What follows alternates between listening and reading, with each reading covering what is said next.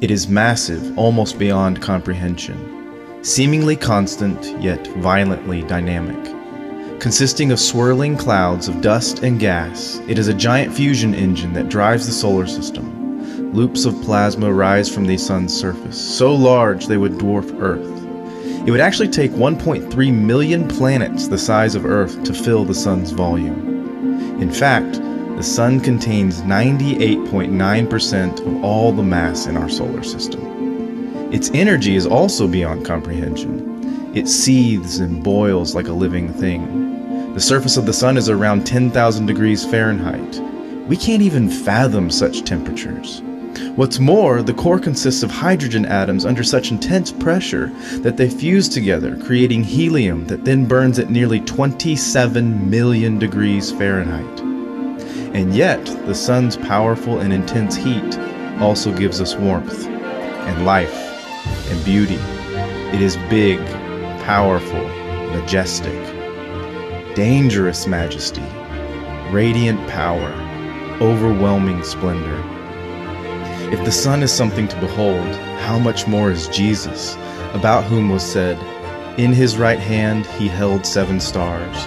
From his mouth came a sharp 2-edged sword, and his face was like the sun shining in full strength." After all, it's only to Jesus that we sing, "Worthy are you, our Lord and God, to receive glory and honor and power, for you created all things, and by your will they existed and were created."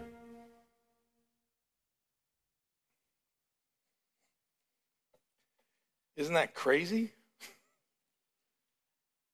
And when I first watched that this week, I just couldn't help but think that that's a real place. Like, that's not an idea. That's not, scientists wonder if, no, it's like a real place. Now, how they know it's like 10,000 degrees Fahrenheit, yeah, I don't know that.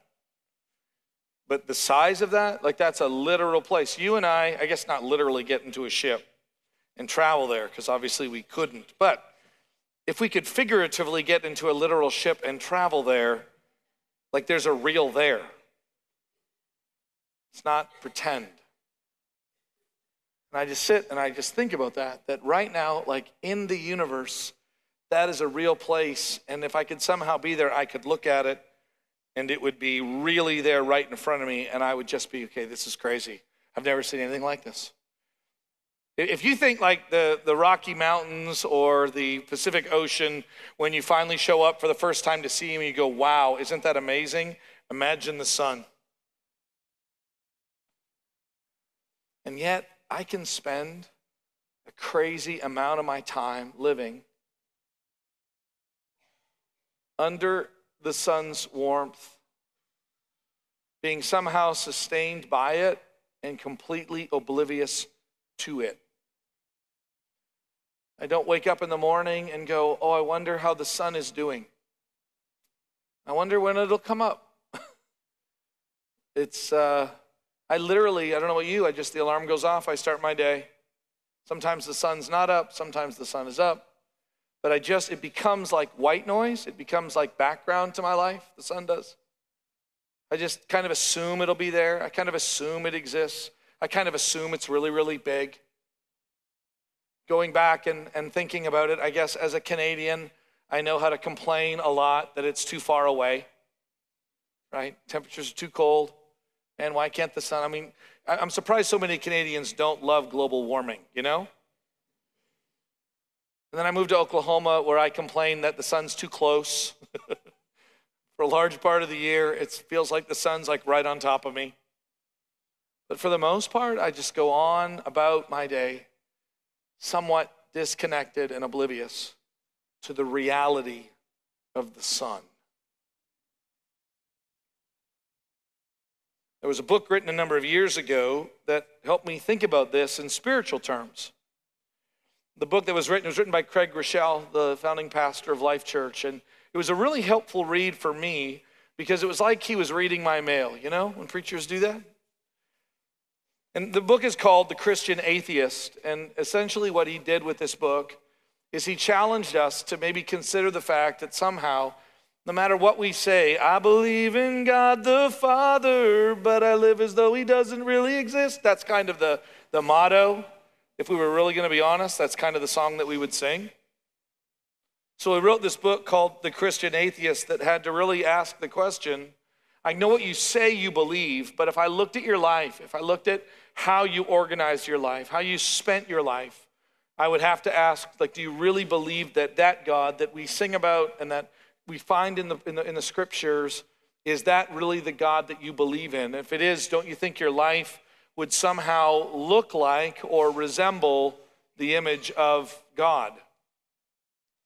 And so he asked some really good questions about being a practical atheist, essentially a Christian atheist. He says, like, why do you struggle with your past? Why are you still so ashamed of your past if you know that God really is who he says he is? Why are you not sure that he loves you? Why do you not pray the right way?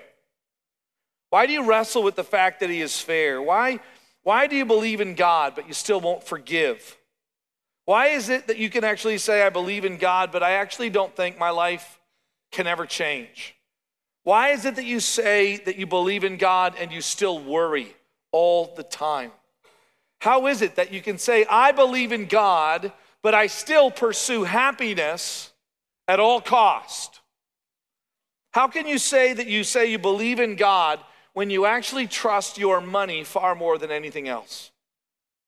How can you say you believe in God? He says in this book, it was good for me to read. How can you say you believe in God when you don't share your faith?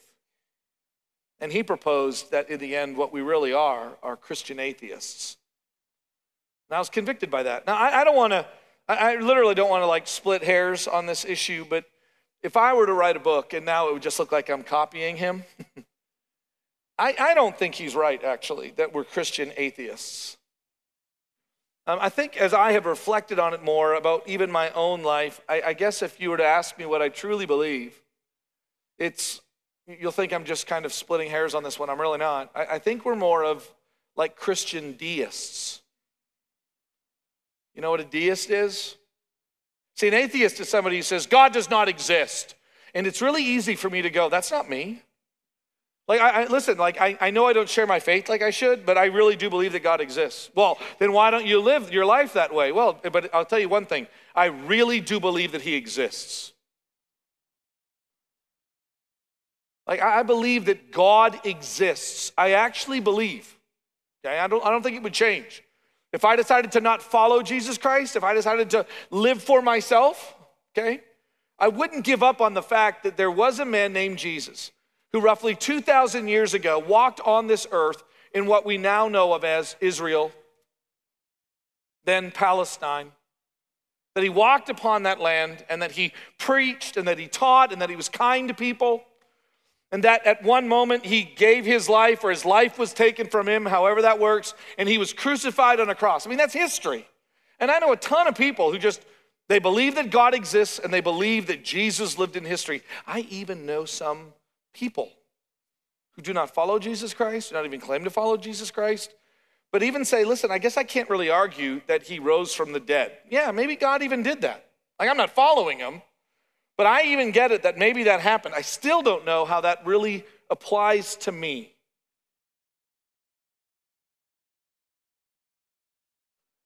And that kind of that mindset is a great way to describe what was really, really popular in Europe and even in America in the 16, 17, 1800s, known as deism, which said, yeah, we can't deny, after looking at things like the stars and the world and ourselves, we go, yeah, like somebody made this. And we look at history and you go, Jesus was a real person. We believe that God exists. But then they began to look at their life and they began to go, but what? Like, tell me what's going on right now. And all of a sudden, Jesus and God, they were removed and they became observers. So it's just a matter of observation. If I were to ask you, like, what is Jesus doing today? You would just say, I don't know. I guess he's just kind of watching us. Kind of weird, isn't it? What's Jesus doing right now? Just watching you. I promise you this will get awkward in a few seconds. Like, how many of you, that's what Jesus is doing right now? He's kind of watching you.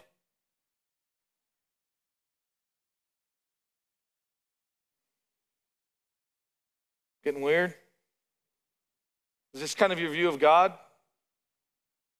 Like from up on high? Kind of watching you go through your life, watching the world. He's not really actively involved, not really doing anything. He's just watching. And I think if you were to ask me, like what many Christians actually believe, it's probably something like that. I doubt there are very many atheists, like devoted atheists in this room. I believe there's tons of deists, practically speaking. There's tons of people that if I were to even ask you right now, hey, tell me what Jesus is doing right now, you would literally, at best, you would go, I don't know. If I said, but can you begin to postulate maybe what you think from what either the scriptures teach, you would have nothing more than just, I don't know, I guess he's just kind of watching us. One of the reasons why heaven seems kind of boring, right? So what are we going to do in heaven? Just kind of watch things? You see how this really does impact? Like if that's what you believe, no wonder you worship. I believe in God. Like no wonder. I mean, it makes total sense that when worship starts at 11:10, you're kind of, honestly, I don't think you're trying to be rude. It's just like, what does it really matter if I get in at 11:15? I mean, honestly, God's watching me now. He can just watch me.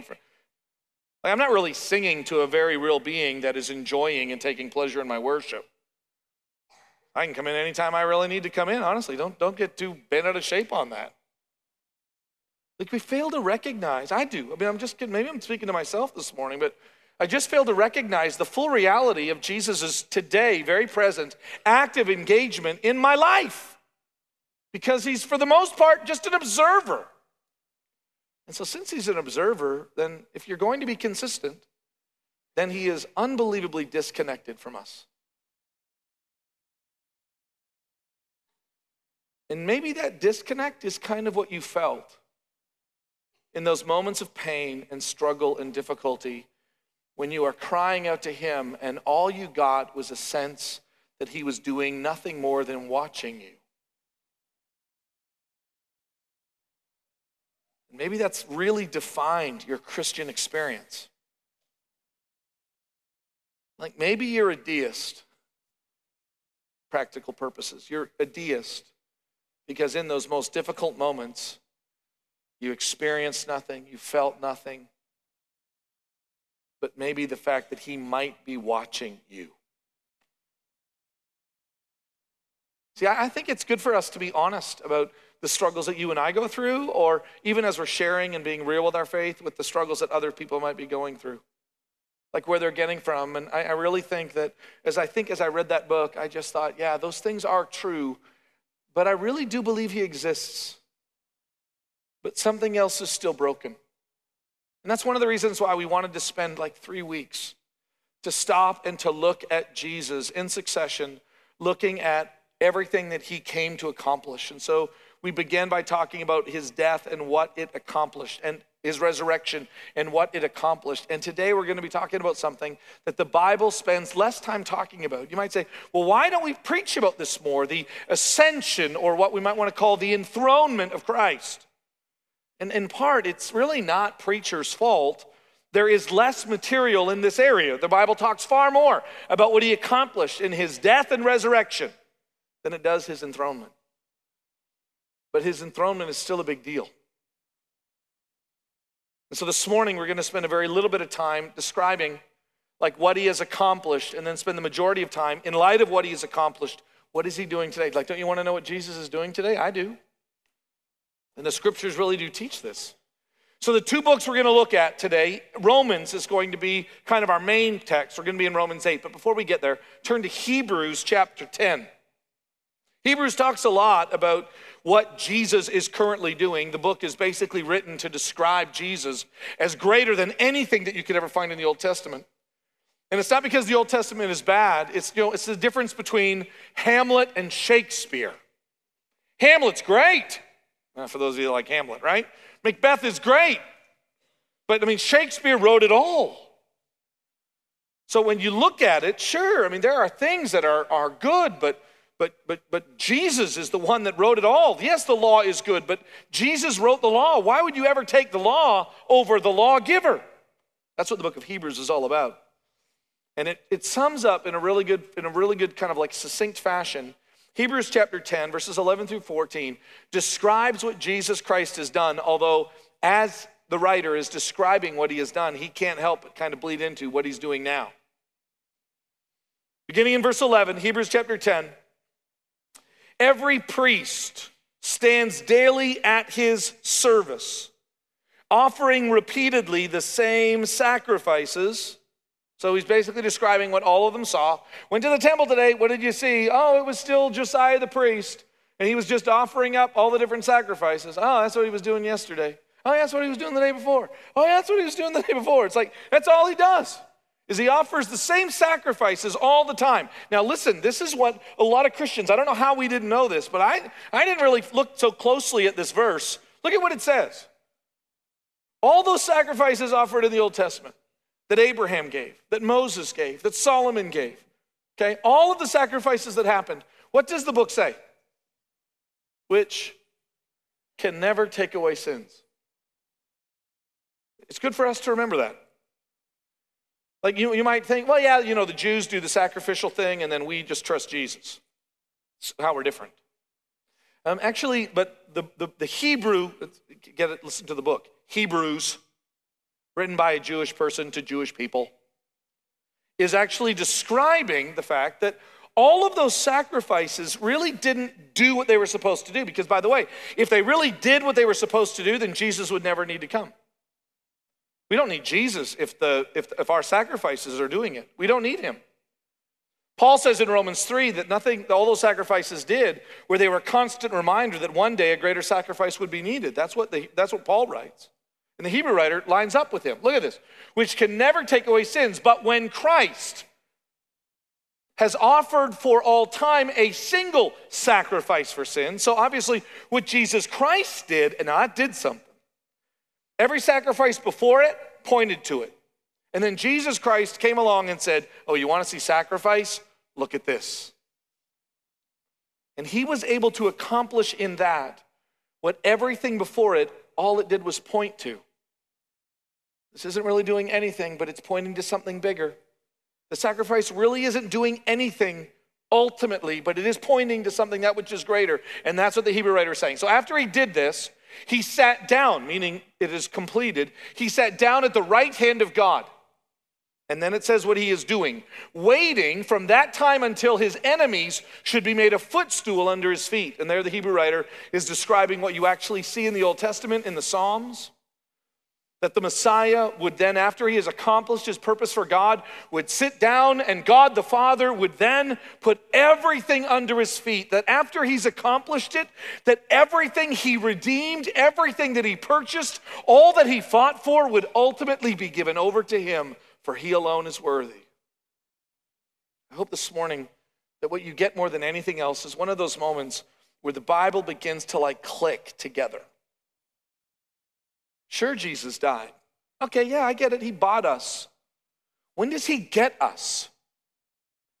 When does he begin to own us and then begin to reign over us? Well, in order to reign over us, there needs to be a king. And once he reigns over us, then we are under him. And I know that might sound like, well, I don't want to be under anybody. No, Jesus is worth being under, I promise. It's worth being under his care and his protection. It's worth being under his provision. It's worthy to be under him. And the Hebrew writer says this, verse 14, and notice this. It's a great swing verse. For by a single offering, he, that's Jesus, has perfected. That's why when I ask you, so tell me about your standing right now before God, he has made you perfect. He has made you perfect, past tense. He has made you perfect. If you are a follower of Jesus Christ and you've placed your trust in him, then you are what before God? What's the answer? Perfect. This morning, and it really wasn't planned, it just kind of stumbled across it. We're finishing up our prayer time in the library over there, and in walks Miss Genevieve. I don't know if you guys know Miss Genevieve. She's a sweet lady that sits in the hallway on the chair saying hi to everybody, and she's just literally, you brush your teeth after you're done talking to her. She's so sweet. You know what I mean? Wonderful, wonderful lady. And I looked at her and I said, good morning, Saint Genevieve. And she said, oh, you must be talking to somebody else. You must be talking, she's truly a very humble person. Now you must be talking. No, I was talking to you. And I asked her, Genevieve, do you not believe that Jesus' blood atoned for you and made you holy? Yes. Boom, I got Genevieve, right? Hear me. Saint is just our fancy word for holy ones. We are perfected. We are. Before God, we are perfected. If you have put your faith in Jesus Christ, you stand perfect before him. Do you know that? That's what Hebrews 10 says. Hebrews 10:14. We are the people that Jesus Christ accomplished, past tense, our perfection before God. That is what we boast in. That is why I'm not afraid of him coming back. You get that? This is such a beautiful verse. Hebrews 10 verse 14.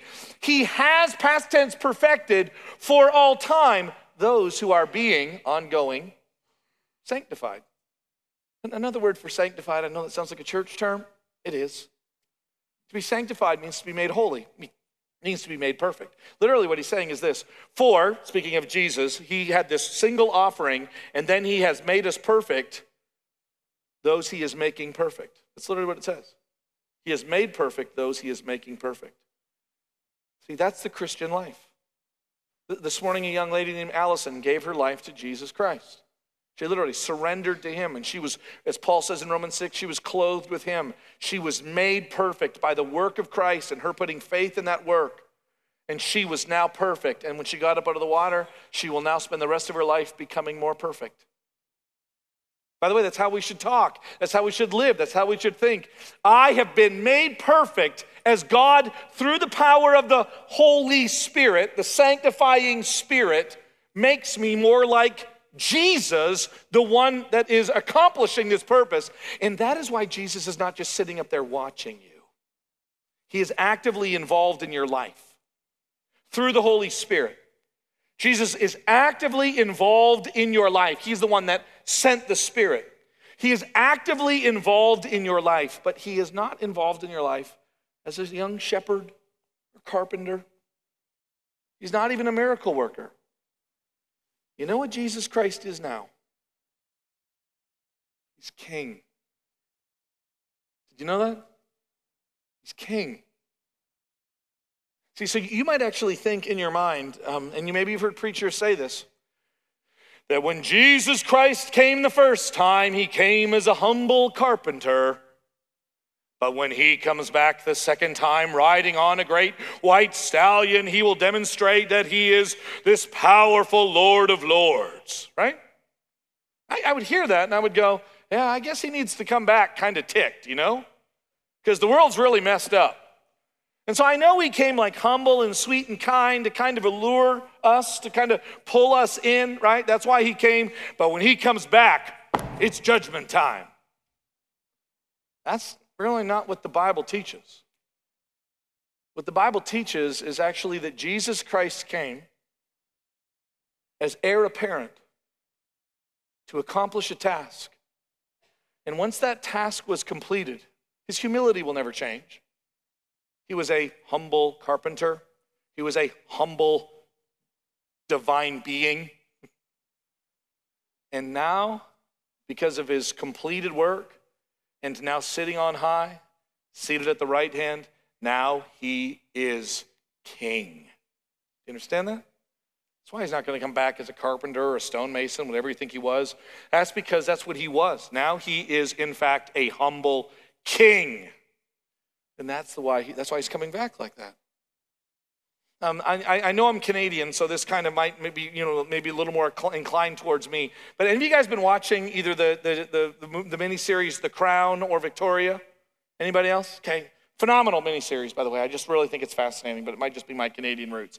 But one of the things that I find very fascinating is that in the early episodes, both of those women, both Victoria and, I call her just Liz, Queen Elizabeth, okay, or sometimes Betty or Bet, there is this moment where she literally is she's a princess, right? But she's not queen. Her dad is king. And so she has something, but she literally is just like a princess kind of person, okay? And she's married, and then her dad dies, and then all of a sudden they kind of look at the list. Yep, no, it's you, Liz. You're going to be the next queen. And there's a moment of time in which she is like queen, but not yet. So she's walking around, and she's not really queen yet, but she's kind of queen. By the way, she's already had a boyfriend who became a fiance, who became a husband.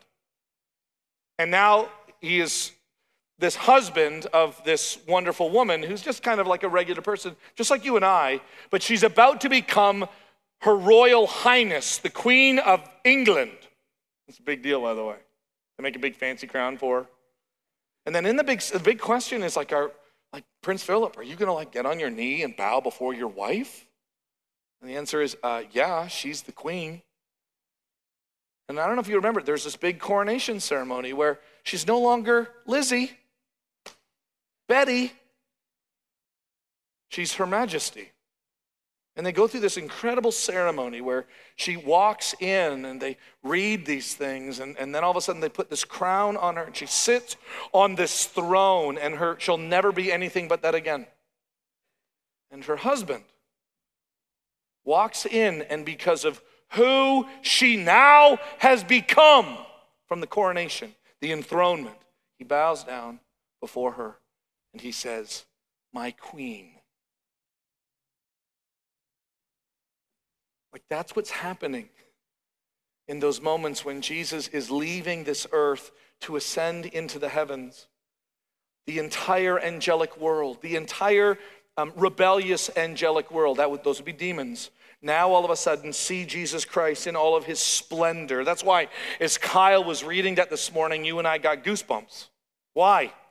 Because we saw for a moment the coronation of Jesus Christ, who sure came from humble beginnings. Actually, he didn't. He came from majestic beginnings.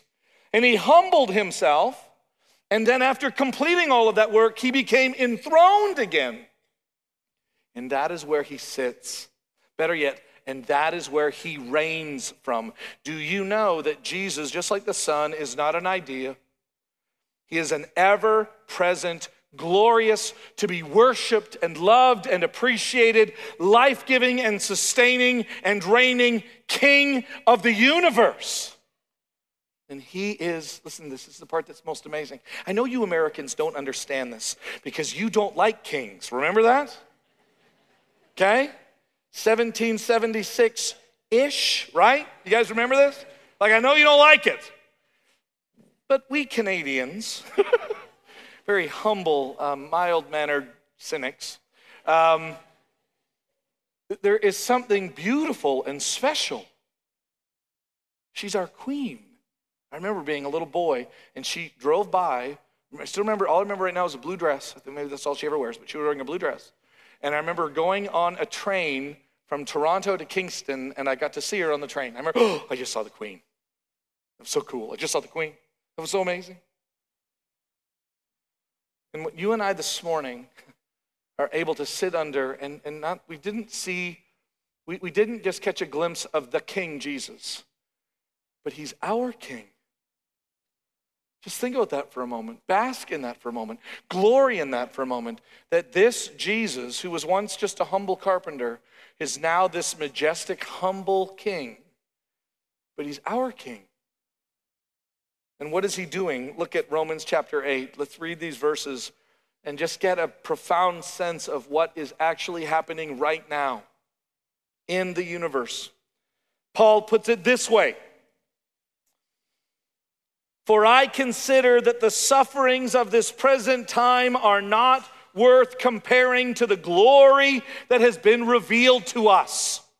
Now, I know that it's not a good thing to say. I know that one of the least popular things to do right now in the world is to say to someone who is suffering, listen, what you're going through is not that bad. I mean, that is almost the worst thing you can say to anybody. Right now, what we love to do as a culture is bask in our brokenness. Celebrate our sufferings. I mean, what Paul said there is just offensive. But it's true. I mean, whether I really like it or not, I probably do want you to just kind of get down and sit in the mud with me. Like, I do want you to just kind of revel in my brokenness. We're all broken and sad. It's just terrible. I get it. But what do you do if our king has been enthroned? Notice what Paul says. Like, there's no suffering that I can have right now that can compare. It's not even worth comparing. And it's not like Paul lived an easy life.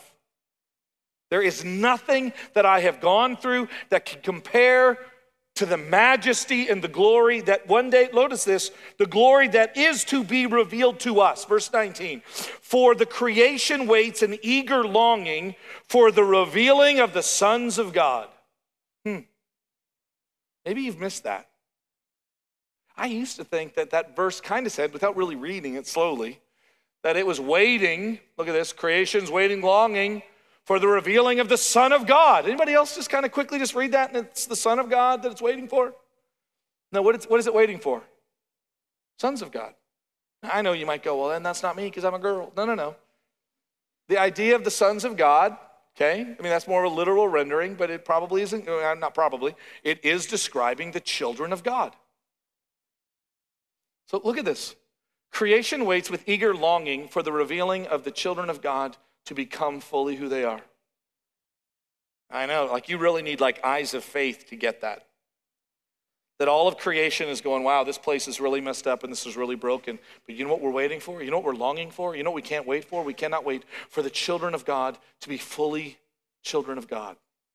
Right? Perfect, being perfected. And Jesus is involved in that whole process. He has perfected, he is now perfecting, and all of creation is eagerly looking around it. Verse 20, for the creation was subjected to futility, not willingly. Meaning, the world is broken, my body is broken, my house is breaking, right? My car is breaking down. Everything that I see, everywhere I look, seems to be wearing down. Subject to futility, not the way that God ultimately intended. Everything is dying, everything is breaking down. God is subjecting it to that. For what purpose? Notice what he says here. But because of him, didn't want to do this. God is doing this because the world, the creation, has rebelled against him, and God is holding the creation in that brokenness because of him who subjected it in hope. Your brokenness is not to sit in. Your brokenness is not to be reveled in. Your sin is not to just be merely enjoyed, but is to be put beside this incredible picture, this incredible truth of a king who conquered sin and death and now sits reigning on the throne. That's the picture that we should be looking at. Whether it comes to our sin, whether it comes to our brokenness, this is the picture that we see. Notice how it continues. In hope that the creation itself will be set free from its bondage to corruption and to obtain the freedom of the glory of the children of God. Everything, the entire creation, you and I, as the image of God, image bearers of God in that creation, are longing for that day when what Jesus Christ has accomplished and what he is currently actively involved by the power of the Holy Spirit accomplishing in us. When those two things meet, that is the end of time. Verse 22, for we know that the whole creation has been groaning together in the pains of childbirth. Oh, man, I just hate that everything, I mean, it's that thought that the best thing I can say at a funeral is, man, at least they lived a really, really long time, and at least they lived a really, really good life, and at least, we were able to enjoy them for those years. That's the best I can say. But because of Jesus Christ, I can now say, and there is a hope beyond the grave. And even though their body was not able to live forever, by their trust in Jesus Christ, they have a new body. They have a new life. They have a new faith. Why? Because they put their trust in Jesus Christ. And we can now celebrate that. Notice what he says. Everything is waiting like it's in childbirth. And then he says this, until now. Meaning something is different now. And you want to know the difference? Our king is seated on the throne. And I'm telling you, understatement of the day, that's a game changer. In your life and in mine, over sin and over brokenness, that is a game changer. Look at this. And not only the creation, but we ourselves, who are the first fruits of the Spirit, we groan inwardly as we wait eagerly for adoption as sons, and for you ladies, daughters. the redemption of our bodies. For in this hope we were saved, past tense. And now hope that is seen is not hope, for who hopes for what he sees? No, they already have it. Well, I can't hope for this. I can't hope one day to get married. I can see my wife. Okay, so I don't hope for what I can see. I hope for what I can't see, right? That day when Andrea is free from me. You guys know about this? We go to heaven, and instead of Andrea and I being married, we are just brother and sister in Christ. And by the way, like I know it's hard for you to believe this. That's better for both of us. That's God's plan. There is something that is incredible in this process that defies our imagination and our thinking. We're not just hoping for what we can see. We don't do that. Verse 25, but if we hope for what we do not see, we wait for it with patience. And as we wait, Jesus Christ does not casually observe your life, but he is actively involved in making you into the sons and daughters of God. One major aspect of the work of Jesus Christ right now, I want you to turn back with me to the book of Hebrews. Hebrews chapter 9, verse 15 gives us a really interesting picture of this. Hebrews chapter 9, verse 15 describes that activity that Jesus is doing on the throne. It's always hard to talk about God because we're dealing with some being that although our language can begin to describe him, it is not perfect in its description. And so when it talks about God being a shepherd, it's using an analogy that truly he is greater than that. When it talks about God being a fortress or a rock, yeah, there's no rock that can fully describe the strength and the magnitude of who he is. And so I don't know exactly how this works, so you got to kind of just understand that language is doing its best to explain that which is indescribable. God the Father, Jesus Christ, now majestically enthroned on high. The power of the Holy Spirit, it tries to use words to convey, but they all come up short. Here is what he describes in Hebrews 9, verse 15.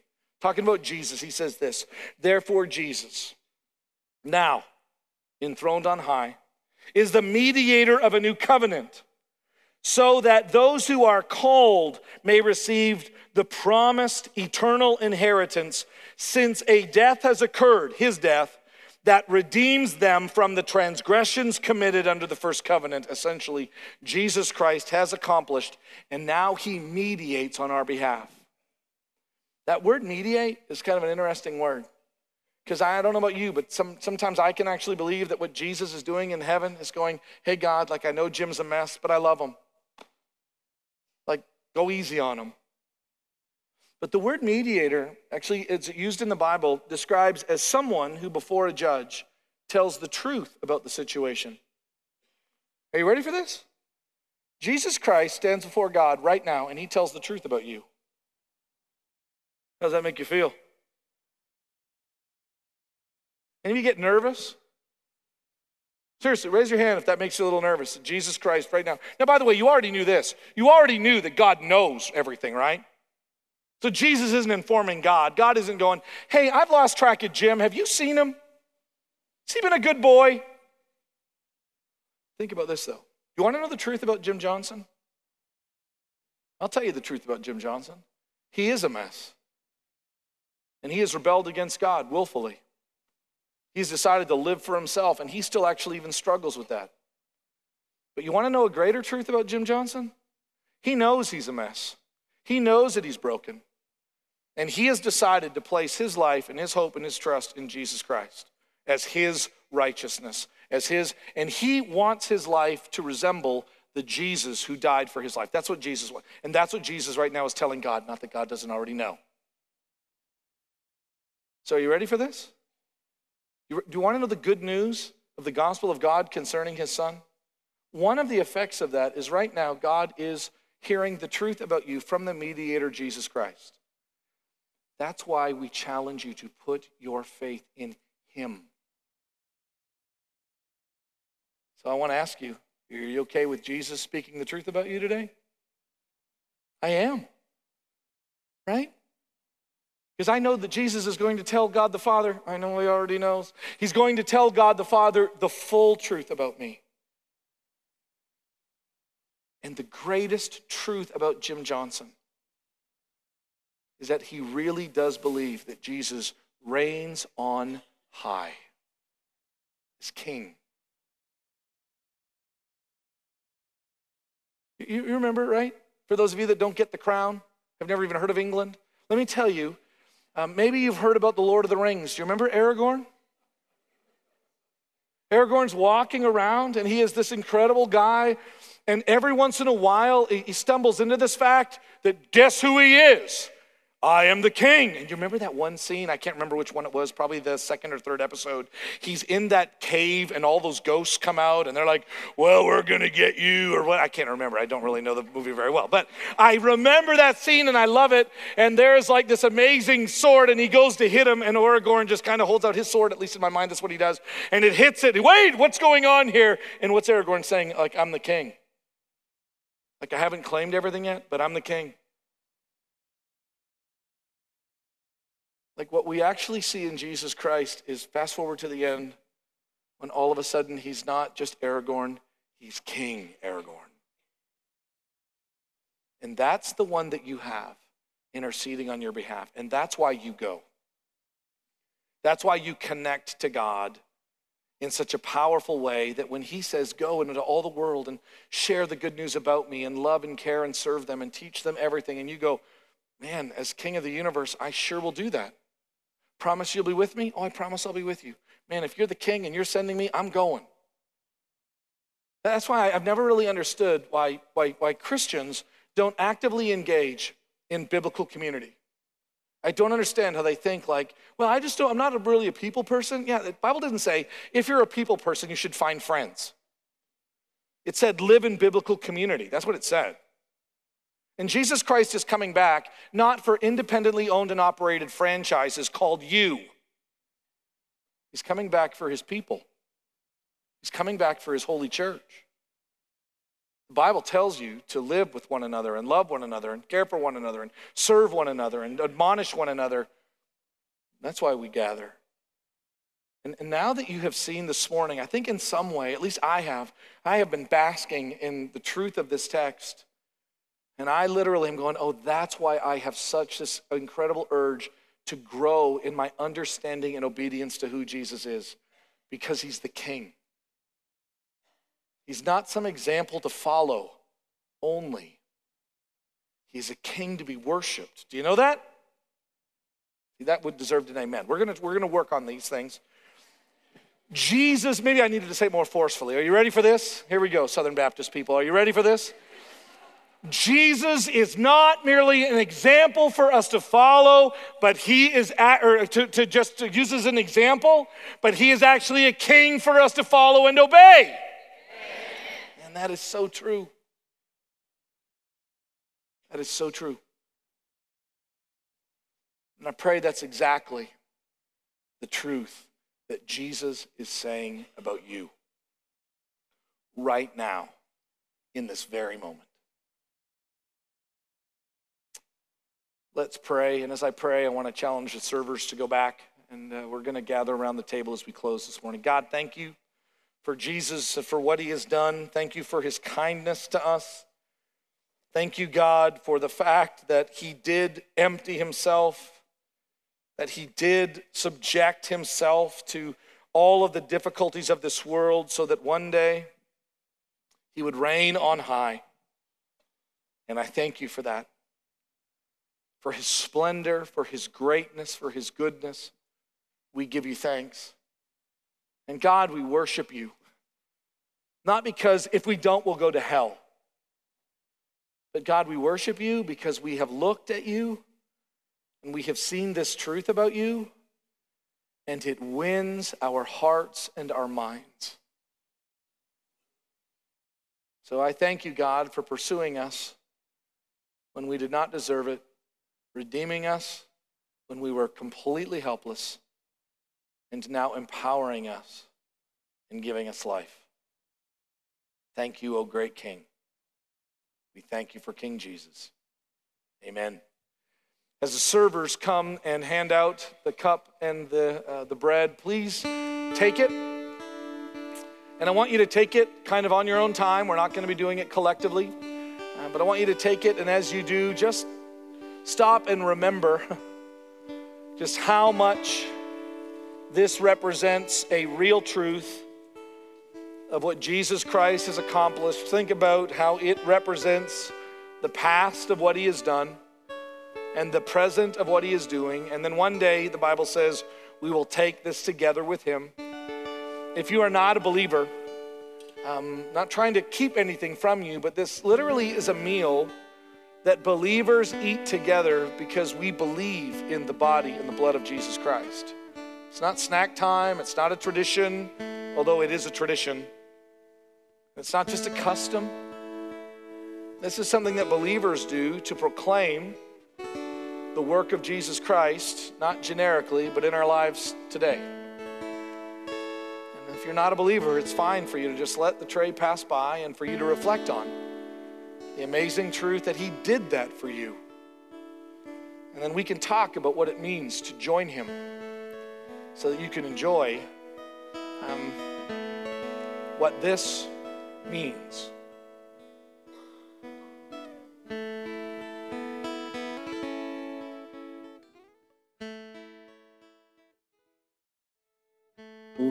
As the sun stands at the center of our solar system, so Jesus stands at the center of the gospel and of all of history. And as the sun gives light and warmth and life itself to those on earth, so Jesus gives life to our mortal bodies through his death and resurrection. And as the sun shines with brilliant and blinding light, so Jesus sits in splendor and glory at the right hand of the Father. You heard this text read over you today during worship from Philippians 2 that says that because of what Jesus has done in his obedience to the Father, that therefore the Father has highly exalted him and given him the name that is above every name, that at the name of Jesus every knee should bow on heaven and on earth and under the earth, and every tongue confess that Jesus Christ is Lord, to the glory of God the Father. What Paul is saying there is that one day everyone will see it. One day everyone will see him. Our hope has been that over these last 3 weeks that you've seen it just a little more clearly. So now, brothers and sisters, may you rest in the confidence of knowing that your King sits on the throne today. May you live in the power and the freedom that his death and resurrection gives you.